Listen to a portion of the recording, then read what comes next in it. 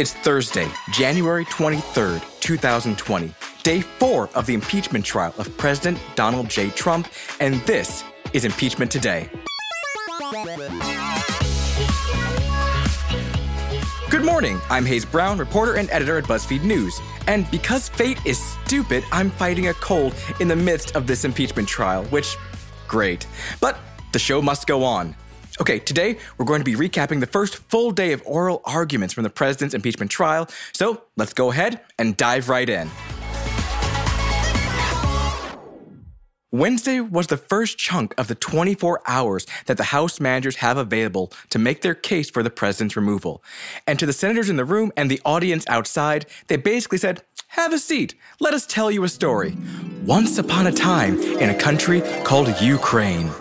Okay, so it wasn't quite so old school, but the first day of presentations had a distinct arc, drawing on everything we've learned from the last 4 months to form a single narrative. Over the course of 8 hours, which is, 2.25 viewings of The Irishman?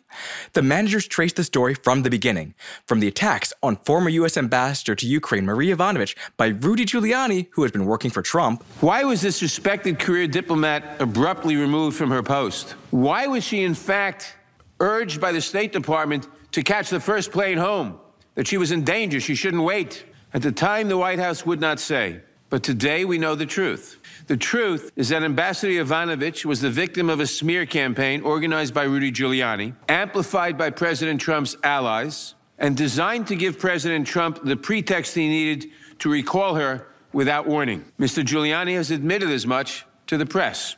To the July 25th phone call where Trump pushed Ukraine's president to investigate the Bidens and have Ukraine take the heat for interfering in the 2016 U.S. election, which they did not do, and how concerned that call made government officials. During the July 25th call, President Trump asked for the favor of these 2 phony political investigations immediately after the Ukrainian president brought up defense assistance for Ukraine. And the following day, Ambassador Sondland confirmed to President Trump that Ukraine would indeed initiate the investigations discussed on the call, which was the only thing President cared about with respect to Ukraine. To the withholding of nearly $400 of military aid from Ukraine that the managers say was secretly held up to pressure the Ukrainian government. As I explained last night, OMB has key documents that President Trump has refused to turn over to Congress. Key documents that go to the heart of one of the ways in which the president abused his power. Concerns about whether the administration was bending, if not breaking the law, contributed to at least 2 OMB officials resigning, including an attorney in OMB. According to Sandy, one colleague specifically disagreed with OMB General Counsel about the application of the Impoundment Control Act. As I mentioned earlier, the independent and nonpartisan Government Accountability Office has already said that the hold was illegal. But you remember the OMB correspondence referencing the, quote, interagency process. As we now know, there was no interagency process. It had ended months before. They made it up. They had to make it up because they couldn't say the real reason for the hold. Now, for those of you who have been listening to this show from the beginning, it's a pretty familiar story, but for many watching, it may in fact be brand new. The managers made the most of the previous testimony from the hearings in the House, splicing clips to highlight certain moments throughout their speeches. And I gotta say, it is wild how smoothly they managed to fit everything together. Like, check how cleanly manager Val Demings comes in here after playing a clip from former White House staffer Fiona Hill's testimony. What did you understand him to mean by the drug deal that Mulvaney and Sondland were cooking up? I took it to mean investigations for a meeting. Did you go speak to the lawyers? I certainly did. Senators, as a former chief of police, I think it's quite interesting that Ambassador Bolton categorized the corrupt scheme, the pressure campaign, as a, quote, drug deal. I think that Ambassador Bolton was trying to send us a very powerful message. A message that not only would the lawyers, the top lawyer, understand, but that every person would understand. Every member of the House, every member of the Senate, every member of our great country, every citizen. Man, it was almost like a podcast, but with video. Weird, right? But lest you think this had any sort of effect on the Republicans in the audience, well, let's take a listen to Florida Senator Rick Scott talking to reporters during a break yesterday afternoon. All they're doing is going through process. Because they don't have anything to do to attach anything to Donald Trump, they just hate the guy. How long do you think they're going to go for tonight? I don't know. I mean, it seems like we've gone as long as last night. I think we went 13 hours last night. I mean, when it's like the exact same thing. I mean, they get a new speaker, they talk about the same stuff. And remember, it's the standard that they have is treason, bribery, high crime, or other high crimes and misdemeanors. And the result of this is they want to kick this guy out of office, a duly elected president. They want to overturn the votes of 127 million Americans. That's funny. Like, really funny. Since Republicans on the day before yesterday voted as a whole to prevent any new information from being brought forward to the trial. It also has the benefit of being a distortion of what's actually being said by managers during the trial. Lead manager Adam Schiff used his presentation during primetime last night to really hammer home just what sort of information is being left on the table if the Senate does not get new documents. This was Schiff after playing a clip where a top diplomat explained that he told the State Department about his opposition to the military aid for investigation scheme that Trump had cooked up. Now, in the State Department, sending a first-person cable is an extraordinary step. State Department cables are ordinarily written in the third person. As Ambassador Taylor testified at his deposition, sending a first-person cable gets attention because there are not many first-person cables that come in. In fact, in his decades of service in the diplomatic corps, he had never written a single one until now. Taylor sent that cable on August 29th. Would you like me to read that to you right now? I would like to read it to you right now, except I don't have it because the State Department wouldn't provide it. But if you'd like me to read it to you, we can do something about that. We can insist on getting that from the State Department. If you'd like to know what John Bolton had in mind when he thought that Zelensky could favorably impress the president in Warsaw, we can find that out too, just for the asking, and a document called a subpoena. When the Senate wrapped at 10 p.m., it didn't seem like many people present had changed their minds at all. But there's 2 days left for the managers to make their case. We'll see how that goes, I guess. And now, today's reading from our Nixometer. Well, I'm not a crook. This morning we're at a 7.6. As the trial gets underway and our memories are refreshed about how clear it is that the president was involved in this scheme to get Ukraine to hand over information about the Bidens and launch investigations that would help the president, it's kind of demoralizing to realize that that does not really matter to the Senate. Unless they manage to actually vote in new witnesses and new documents, it's hard to see how 20 Republicans break rank and vote to remove the president. Okay, after the break, we've got some of the weirdness that happened both in and outside of the Senate chamber for you, and a vibe check from the Hill. Stick around. At SheFit, we're tired of hearing new year, new you, fat-burning secrets, and lose weight fast. The only thing you need to lose is self-doubt. The body you're in deserves respect, love, and support. Support you're not getting from your current sports bra. It's time to experience the only sports bra that actually does its job and outperforms the most popular brands on the market. It's time to feel real support from SheFit. Save $10 today at shefit.com/2022. From Cavalry Audio comes the new true crime podcast, The Shadow Girls. I always wanted to know what it felt like to kill somebody. And he started laughing. Prosecutors described him as a serial killer savant, picking up these girls, getting them in a position of vulnerability. When he got a hold of their neck, that was it. I'm Carolyn Osorio, a journalist and lifelong resident of the Pacific Northwest. I grew up near the banks of the Green River and in the shadow of the killer that bears its name. How many times did you bring the camera to One the river? time. Just one time? One time. He started fantasizing about having sex with his mother. Then he fantasized about killing her. But this podcast isn't only about tracking down the killer. It's about the victims. We stayed in the woods. He always liked to go to the woods. She was just, to all of us, kind of strange.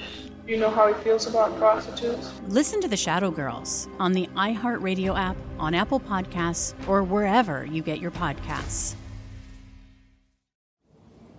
Being a real estate agent isn't about listing houses. It's about connecting to people. I need to find new buyers every day, so I promote my listings using radio commercials from iHeartAdBuilder.com. Now every time I have an open house, it's a full house. A custom radio ad from iHeart Ad Builder is the fast, affordable way to drive customers to your business. Put the power of radio to work for you. Get started now at iHeartAdBuilder.com.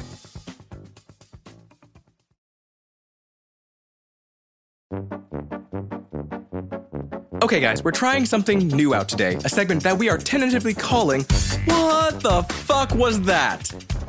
It's where we go through some of the weirder moments, both inside and outside the Senate chamber as the trial goes on. Now, the Senate chamber is meant to be silent during an impeachment trial, but someone didn't get the memo. While House Manager Hakeem Jeffries was giving a presentation on the July 25 phone call between President Trump and President Zelensky of Ukraine, a ruckus erupted from the Senate gallery. Let me read it for your hearing. Today, President Donald J. Trump spoke by telephone with President Vladimir Zelensky of Ukraine to congratulate him on his recent Senate will be in order. The Sergeant at Arms will restore order in the gallery. Notice how smoothly Jeffries transitioned into quoting scripture then, right back into his exhibition. And the scripture says, "For the Lord loves justice and will not abandon his faithful ones." That's why he got tapped for this team right there. The man who interrupted him had apparently been arrested for protesting abortion in the Senate before. As he was led away by police, he could reportedly be heard to be shouting, "Dismiss the charges against President Trump," and "Schumer is evil." So that's fun. Meanwhile, the president broke a new record today. En route back to the White House from a trip to Switzerland, Trump sent out 140 tweets before 5 p.m. yesterday. That is more than our audio engineer Dan says he's tweeted at all ever. And as you can guess, all of those tweets and retweets from Trump were people praising him and or slamming the trial as a sham. Ladies and gentlemen, are you ready?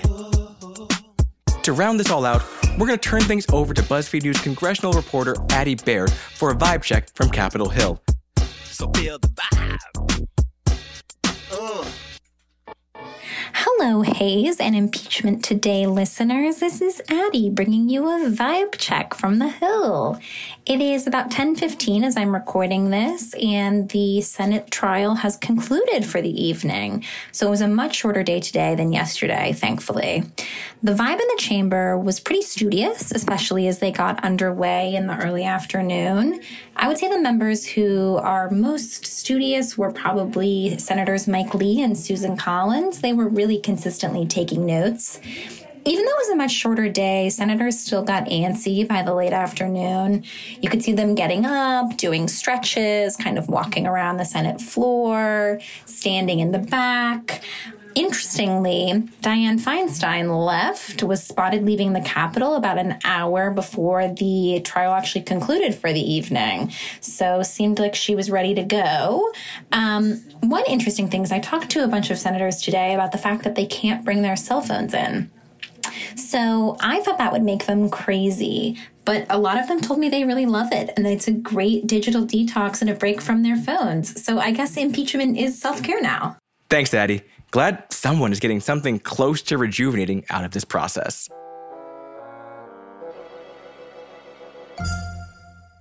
Okay, it's time for the latest edition of Trial Watch 2020. Today is day 2 of the House managers' time to make their case.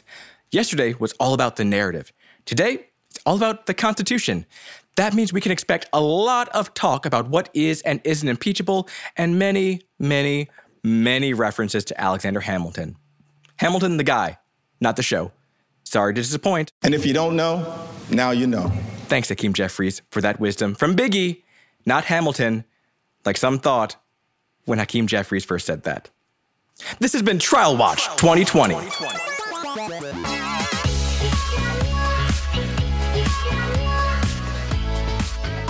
Okay, that's it for today. Tomorrow we'll have a recap of day 2 of the prosecution all queued up for you. Until then, I am gonna go take a nap before the hearings start. Someone wake me up at noon. Thanks. thanks to all of you out there who have subscribed. If you're listening for the first time or just haven't gotten around to it yet, be sure to subscribe to Impeachment Today on the iHeartRadio app, Apple Podcasts, or wherever you go to hear my disembodied voice.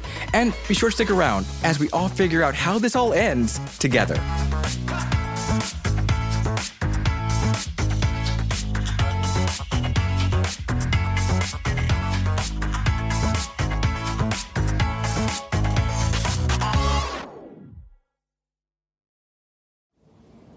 Being a real estate agent isn't about listing houses. It's about connecting to people.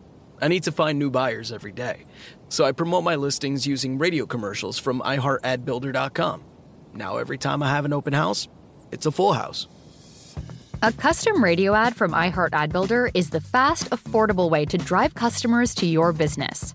Put the power of radio to work for you. Get started now at iHeartAdBuilder.com. Raffi is the voice of some of the happiest songs of our generation. Baby Beluga. So, who is the man behind Baby Beluga? Every human being wants to feel respected. When we start with young children, all good things can grow from there. I'm Chris Garcia, comedian, new dad, and host of Finding Raffi, a new podcast from iHeartRadio and Fatherly. Listen every Tuesday on the iHeartRadio app or wherever you get your podcasts. Hello. Hey, I don't know if you heard, but my podcast, Checking In, has been nominated for the NAACP Image Award in the category of Outstanding Lifestyle and Self-Help Podcast.